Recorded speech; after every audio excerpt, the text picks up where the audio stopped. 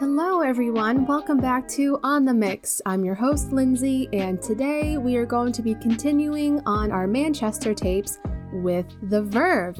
I think everyone at least knows of Bittersweet Symphony by The Verve. That is 100% their most popular song, but they're more than just their one song. I'm definitely going to be talking in depth about Bittersweet Symphony, the whole fiasco around that song, and a bit more behind the scenes with their music video and things like that, but I'm going to be delving deep into The Verve.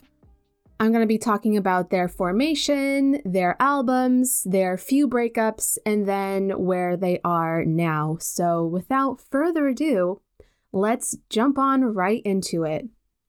So the founding members of The Verve met at Winstanley Sixth Form College in Wigan, Manchester. They were initially known as Verve. They weren't known as The Verve, just Verve at this point in time. Their first gig was at a friend's 18th birthday party in Honeysuckle Inn in Wigan on August the 15th, 1990. Most of their early material was created through jam sessions. And it's pretty interesting that their earlier stuff is a lot more shoegazy, kind of psychedelic, not really their indie rock kind of vibe that you probably know of them to be. So it was a shock to me when I was listening to some of their earlier works just to kind of get an understanding of what their earlier music sounded like. And it was really psychedelic.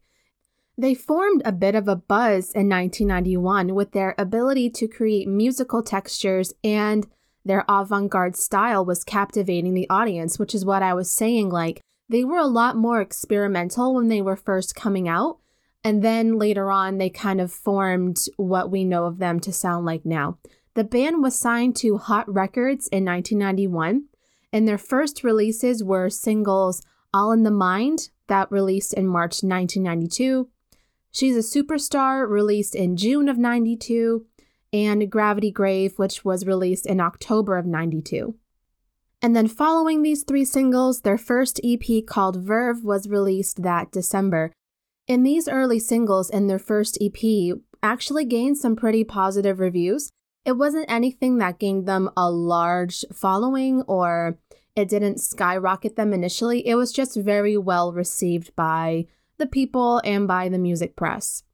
So it was kind of a nice coming together of these kind of jam sessions, which were very free-flowing, psychedelic, and then you had Nick's guitar and you had Richard's vocals. It all just kind of came together nicely. What was really different for them that makes them stand out to me just a little bit more is that they had early success with American audiences right away, which is kind of unusual for a British band, especially when they're first starting out. Because even now, it's kind of difficult for a British band to really break it over into the music scene here in America. It's just a bit different. So it's just kind of crazy that they had that kind of success in America right away, mostly in places like New York that had a connection with that psychedelic kind of music that was happening in New York at the time. So that's really cool that they had that connection with America kind of right away, which honestly, I think that helped them in the long run here. So now we're getting into their debut album called A Storm in Heaven, and this was recorded at Sawmill Studio in Cornwall from December 92 to January 93. So literally in just a month, they recorded their first album. It was actually produced by John Leckie, who was the Stone Roses producer, which is kind of awesome. So the album title got its name from the J. Stevens book Storming Heaven, which documented the effects of LSD during the 60s in America. So this makes total sense to me that they were so into this like psychedelic, hippie kind of LSD, acid kind of music, and it just fits right into the whole theme of what they were doing. So that makes perfect sense. Most of the recording sessions would go on until late in the morning. They were quite the night owls, and they smoked a lot of weed to keep them going through these sessions. The track Blue was released as the main single, and it did pretty decently in the charts. And the album A Storm in Heaven was released June 21st, 1993 to moderate success. It reached number 27 on the UK album charts. The second single, Slide Away, topped the UK indie rock charts, so that one did really well. As The Verve were picking up their momentum after their debut album released and they were gaining a little bit of momentum, they started to tour with Oasis, who at the time were relatively kind of unknown, which that's really cool that they kind of were touring with Oasis. They were just starting out and they're still friends to this very day. What I found really interesting too was The Verve was the supporting act for the Smashing Pumpkins on their Siamese Dream 1993 tour. And that's crazy to me because The Verve is a British band that just released their debut album. And that's what I'm talking about. Like, The Verve had a foothold in America so early on. And that's, I think, one of the successes, like one of the keys that made them so successful early on was because they had that stronghold over in America. And a lot of British bands just don't have that right away. So they were already touring with the Smashing Pumpkins on their first debut album. It's crazy to me that that happened. In 1994, they released a compilation album, No Come Down. It was mostly B-sides and live tracks, and this was their first official release as The Verve after they had a bit of legal difficulties because a jazz label at the time had the name Verve Records, and so they had to change their name to The Verve, which is what they're known as now. And so at this point, they totally took off from here. They started touring around the US and they appeared at Lollapalooza in 1994. What's so interesting was they talked about how their American tour almost got them killed because of the crazy antics that they were doing and how they got totally fucked up. On July the 11th, 1994, Richard was hospitalized for dehydration after he drank a whole lot of alcohol during this time, just going out touring. He just was not looking after himself, and he got hospitalized. And then Peter was arrested for destroying a hotel room in Kansas during a drug-fueled delirium. So it's just crazy, like, America got them through the door with the music, but it almost killed them, and that's just kind of funny that that is what it is. So now we're getting into their second album called A Northern Soul, and this is where they're starting to pick up just a little bit more speed. It's a pretty good album, but this is where they're really starting to come out a little bit more. A Northern Soul was recorded between 94 and 95 in Loco Studios in Wales. They took a different approach to these sessions by ensuring that they had written material like lyrics and things like that before they even stepped into the studio, just because they wanted to make sure that the recording process went a lot smoother this time around as compared to the first time where they had no idea what they were doing.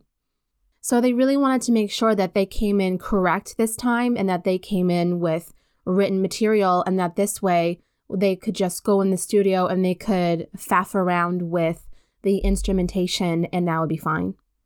However, there were some mishaps that went on behind the scenes during these recording sessions. Richard would apparently disappear for days on end without anyone knowing where he went. He was probably high on drugs. And their producer for this album, Owen Morris, smashed a window after recording the song History. The band apparently just did his head in with the production and he couldn't do it anymore. He just got tired and so he thought the best way was to Hulk smash a window. So there you go. This marked a total switch though from their psychedelic sound into the alternative rock realm, which is what they're known for now. Richard remarked that on the album, each song is a northern soul going through different emotions. Each song would kind of go through these emotions of like anger, happiness, dissatisfaction, all these other emotions. And he said that that was who he was. Like, this is me. Like, I'm a northern soul. Like, this is what I am. It made sense to him that he would go through and make each song to be like a person, like a northern soul. And they're going through all of these varying kind of strong emotions. And allegedly, it goes to say that some of the lyrics in the album are in reference to Richard's split with his then girlfriend at the time. It's kind of assumed that this is what some of the lyrics are to be about, especially the song History, but we don't, know this to be fact. It's just alleged. So A Northern Soul did a lot better upon its release. It was released on June the 20th, 1995 to very positive reviews. It landed at number 13 on the UK album charts. Oasis, if you didn't know this, Oasis dedicated a song to Richard Ashcroft on their album What's the Story? Morning Glory, and the song on there that they dedicated to Richard is called Cast No Shadow. And in return, on the album, Richard wrote the song A Northern Soul for Noel because Noel had written the lyrics to Cast No Shadow. Noel is pretty much the main lyric writer for Oasis, and so Noel wrote Cast No Shadow for Richard. Yes, so they kind of wrote songs for each other, and that's really sweet. Like, they're still really good friends to this day. Cast No Shadow is one of my favorite songs that Oasis has done. It's so beautiful. I definitely suggest that you guys listen to it if you haven't listened to it.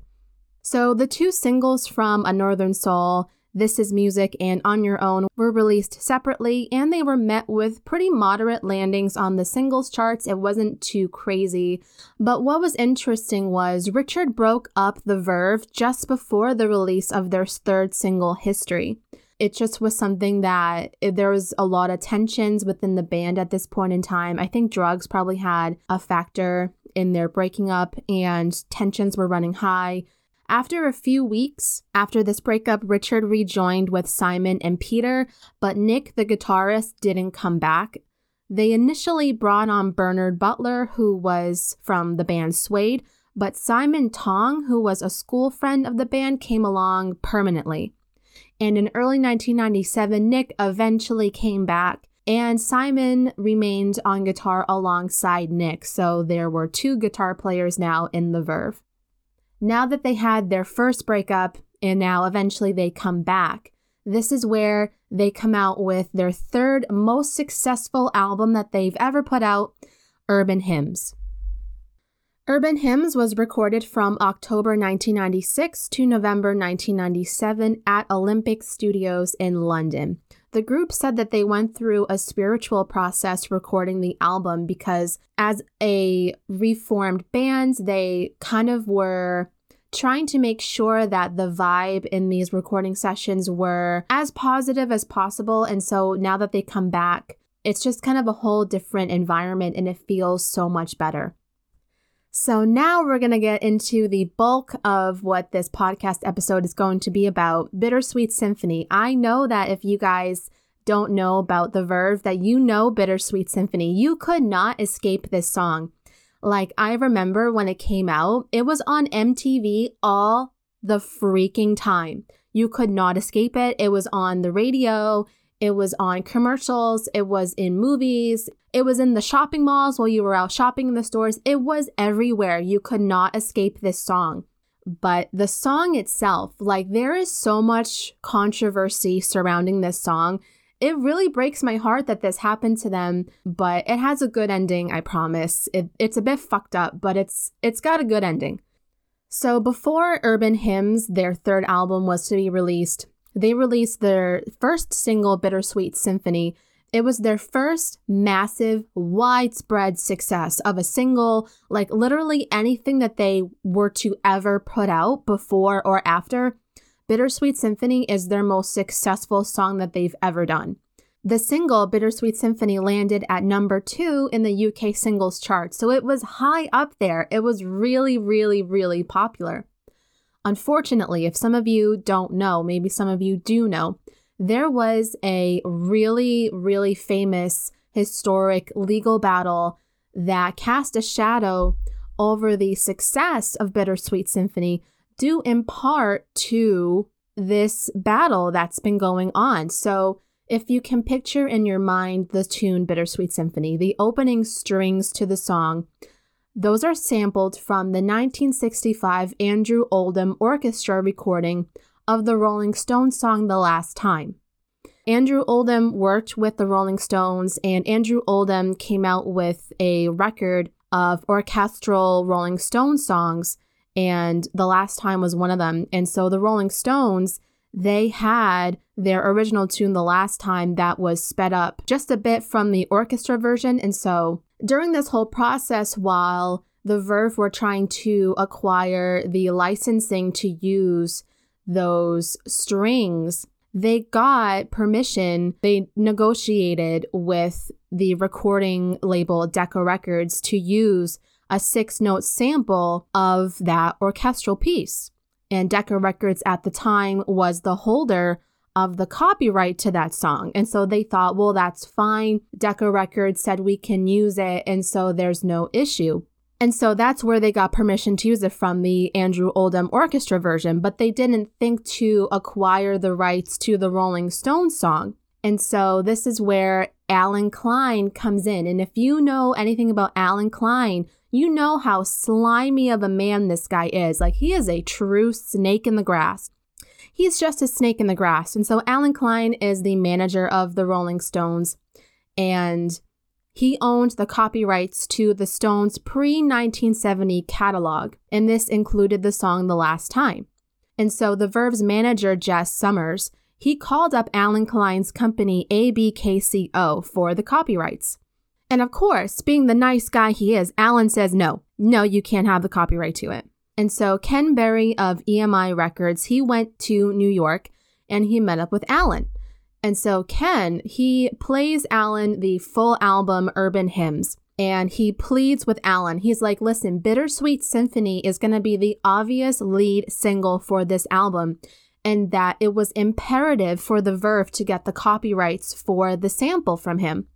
At first, Allen said no, that we don't just give out licensing to anybody, but apparently this one time he made an exception. But listen to this bullshit, okay? Listen to this. So Allen first said that he would do a 50-50 split with the Verve. And then when they saw how massively successful the song was, Allen rang them up and said, we want 100%. Or you got to take the song out of the shops and you don't have much of a choice. So you either give us 100% of the royalties or you fuck off, basically. And he puts the Verve in a hole. And so at this point, it's just such a fucked up situation. And let me also add this little caveat, if you will. So the Rolling Stones, The Last Time, this song that they put out, it was inspired by the Staple Singers song, This May Be the Last Time. And so it's just so much irony that, like, the Rolling Stones didn't give credit to the Staple Singers for that song. And during the whole legal battle, it just got so muddled and fucked up, and like they lost the plot. They lost the plot here with this whole legal battle. It's just fucking crazy.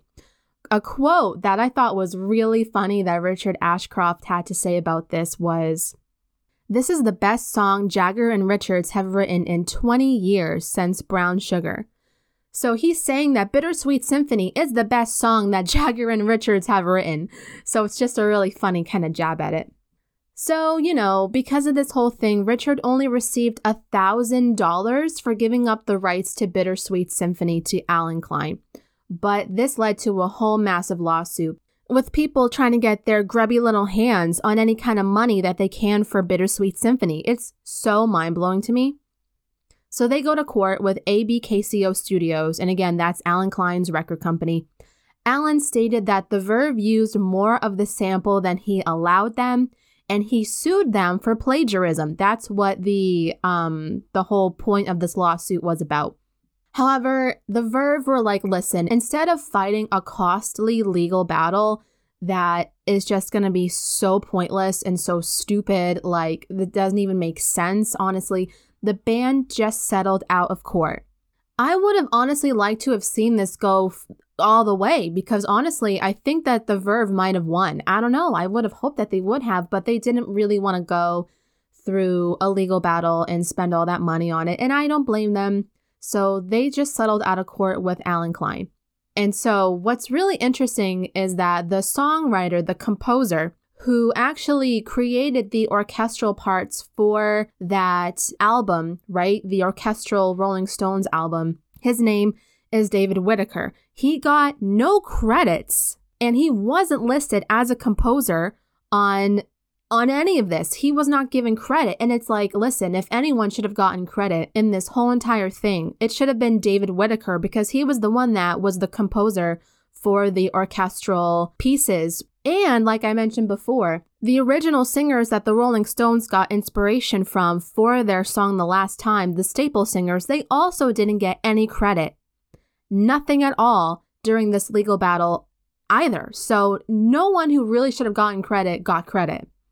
And it all went in Allen Klein's pocket. And apparently it goes that the Rolling Stones didn't even know what the hell was going on. Like they weren't even privy to like any of this stuff that was happening. It was mainly Allen Klein, but it's like, come on now. I don't know about that. Okay. Like the Rolling Stones themselves had to be privy to what was going on and it just wasn't right. But so anyway, the Verve gave up all royalties to Allen Klein and all the songwriting credits to Bittersweet Symphony were changed to Jagger Richards for a very long time.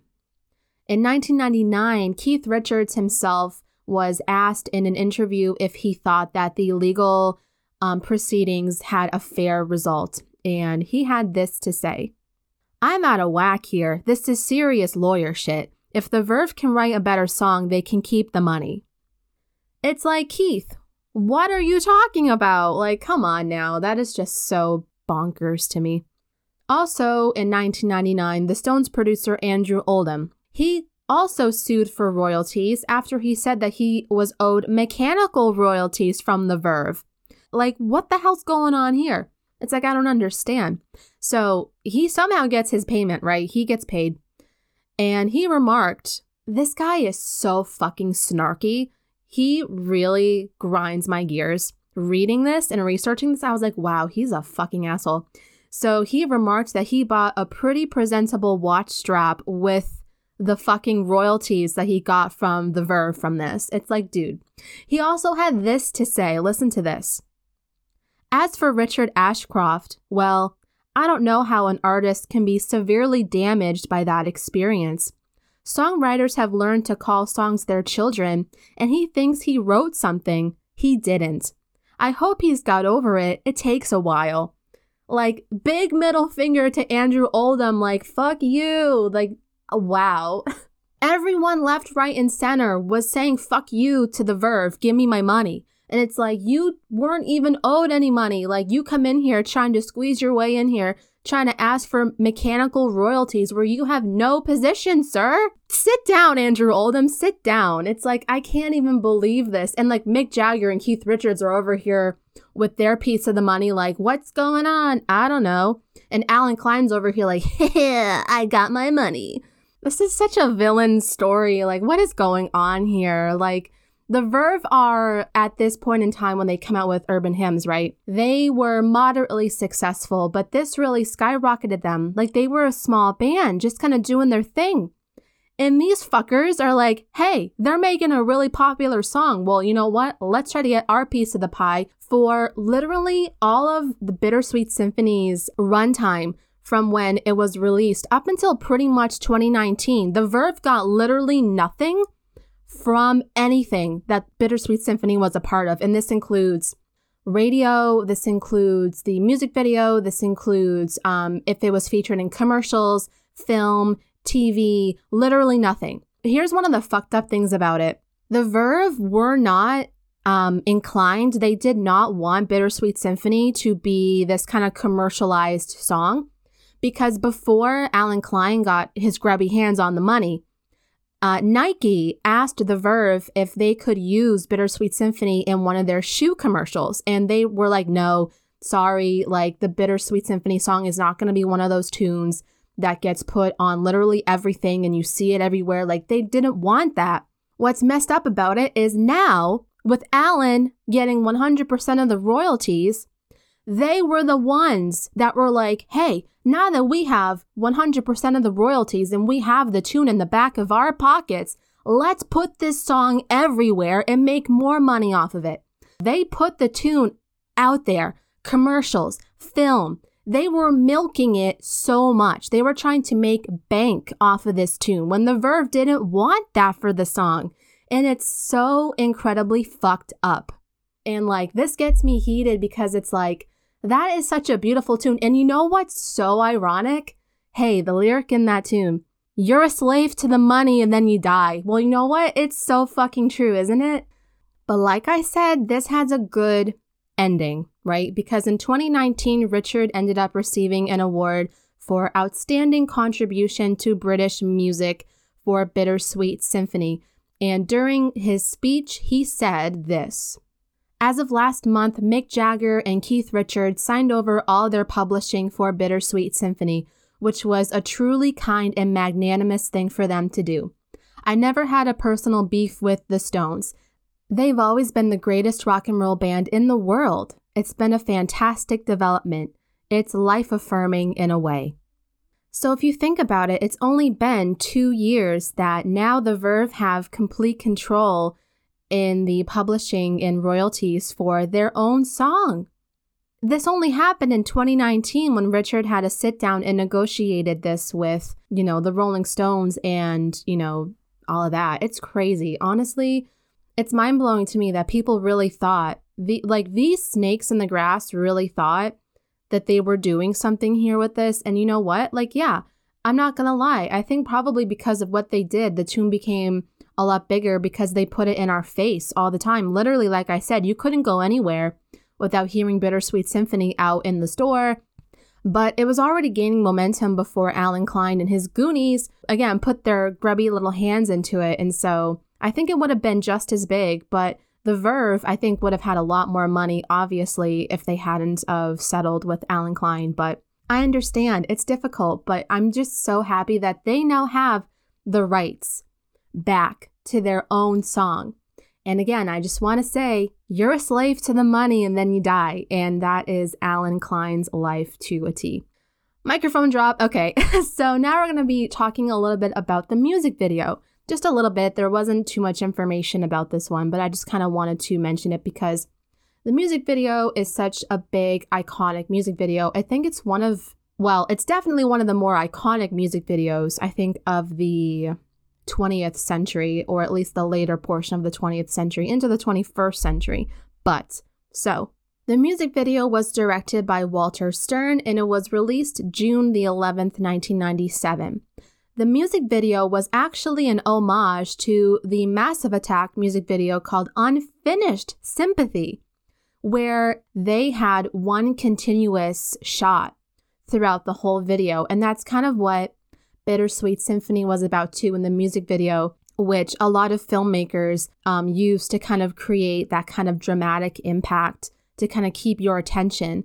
I thought that was really cool that they actually were paying homage to Massive Attack with that music video. That's really interesting. And so, yeah, like I mentioned, right, the music video was on heavy rotation on MTV and on the British television as well. The music video went on to win 3 MTV awards at the 1998 MTV Video Music Awards. So that is bonkers. But hey, listen, it's a great music video. It's really simple, but it does the job of portraying the message really well. The video was shot in Hoxton in East London, and it's considered one of the most defining Britpop songs of the 90s. And that is Bittersweet Symphony as a whole.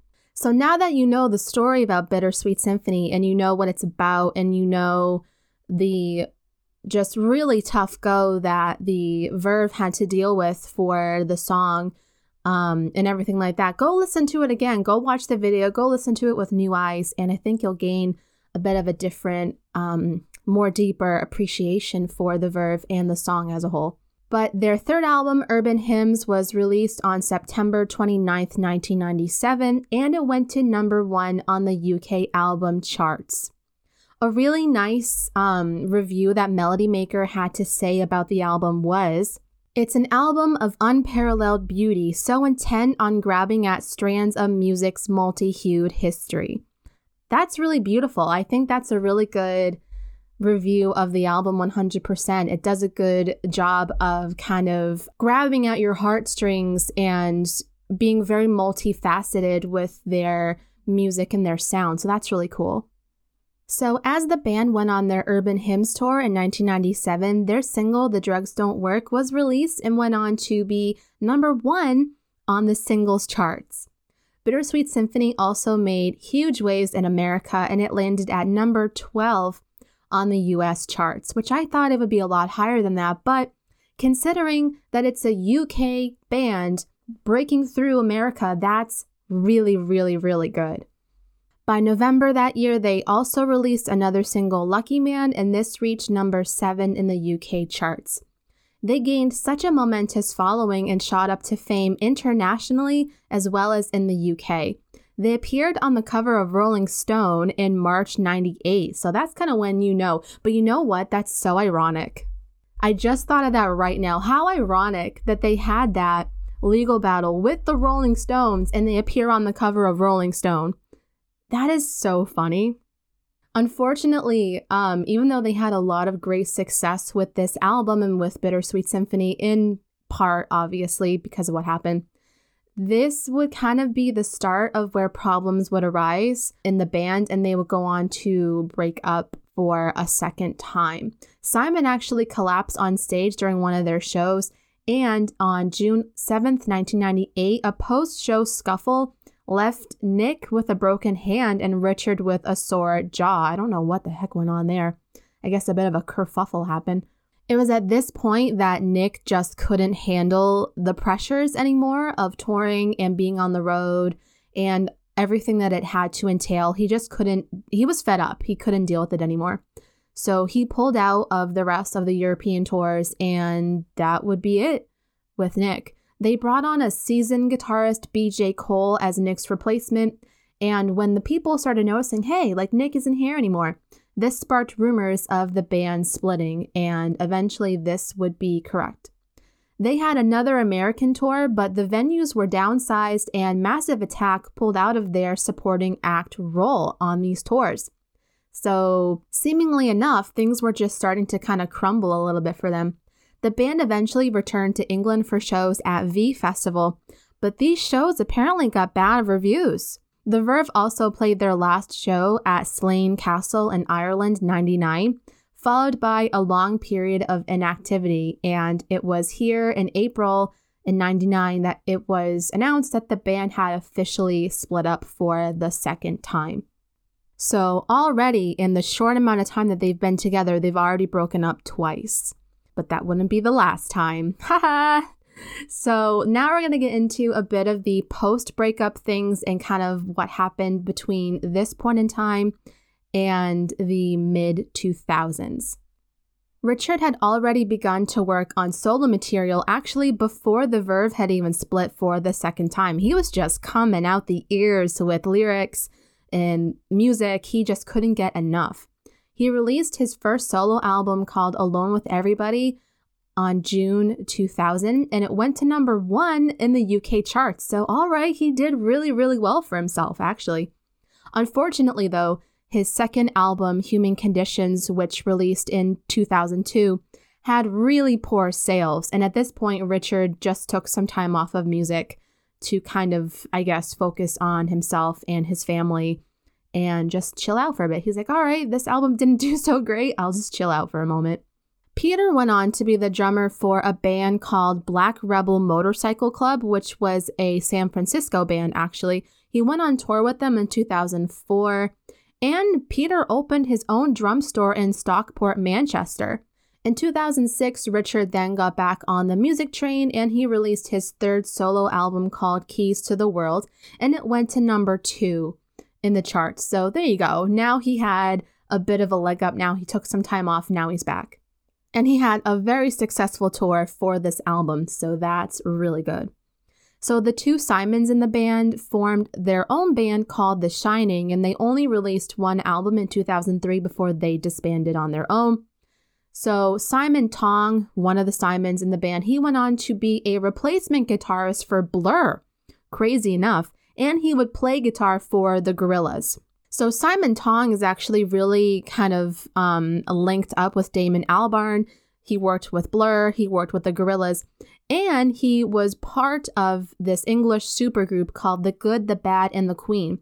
So with Simon here on guitar, the other members are Damon Albarn, who is the vocalist here. The Clash bassist, Paul Simonon, was also in this one. And Tony Allen of Fela Kuti was also in this band. So it was kind of a crazy one. I've never even heard this music before. The Clash, you got Blur, and you got The Verve. Like, that's kind of an interesting mix. But their debut album released in 2007. They had a second album released in 2018, and then they disbanded in 2019. They're like, peace out, I'm done. So it seems like every member of the band was kind of doing their own thing, and they found some success separately as solo artists, so that was cool. At this point in time, though, some time had passed, although Richard was really adamant in saying that the band would never get back together.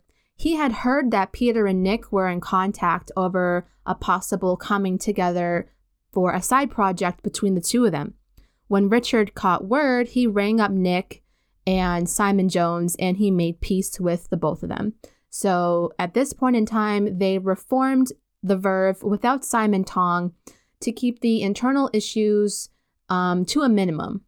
They had a reunion tour that November 2007 and announced that a new album was going to be released by 2008. They had tickets for a tour that they were doing, a comeback tour, and these tickets sold out in less than 20 minutes. They also sold out stadiums and played in festivals around the world all throughout 2007 and 2008. A new single that they had put together called Love Is Noise was premiered on June 23rd, 2008.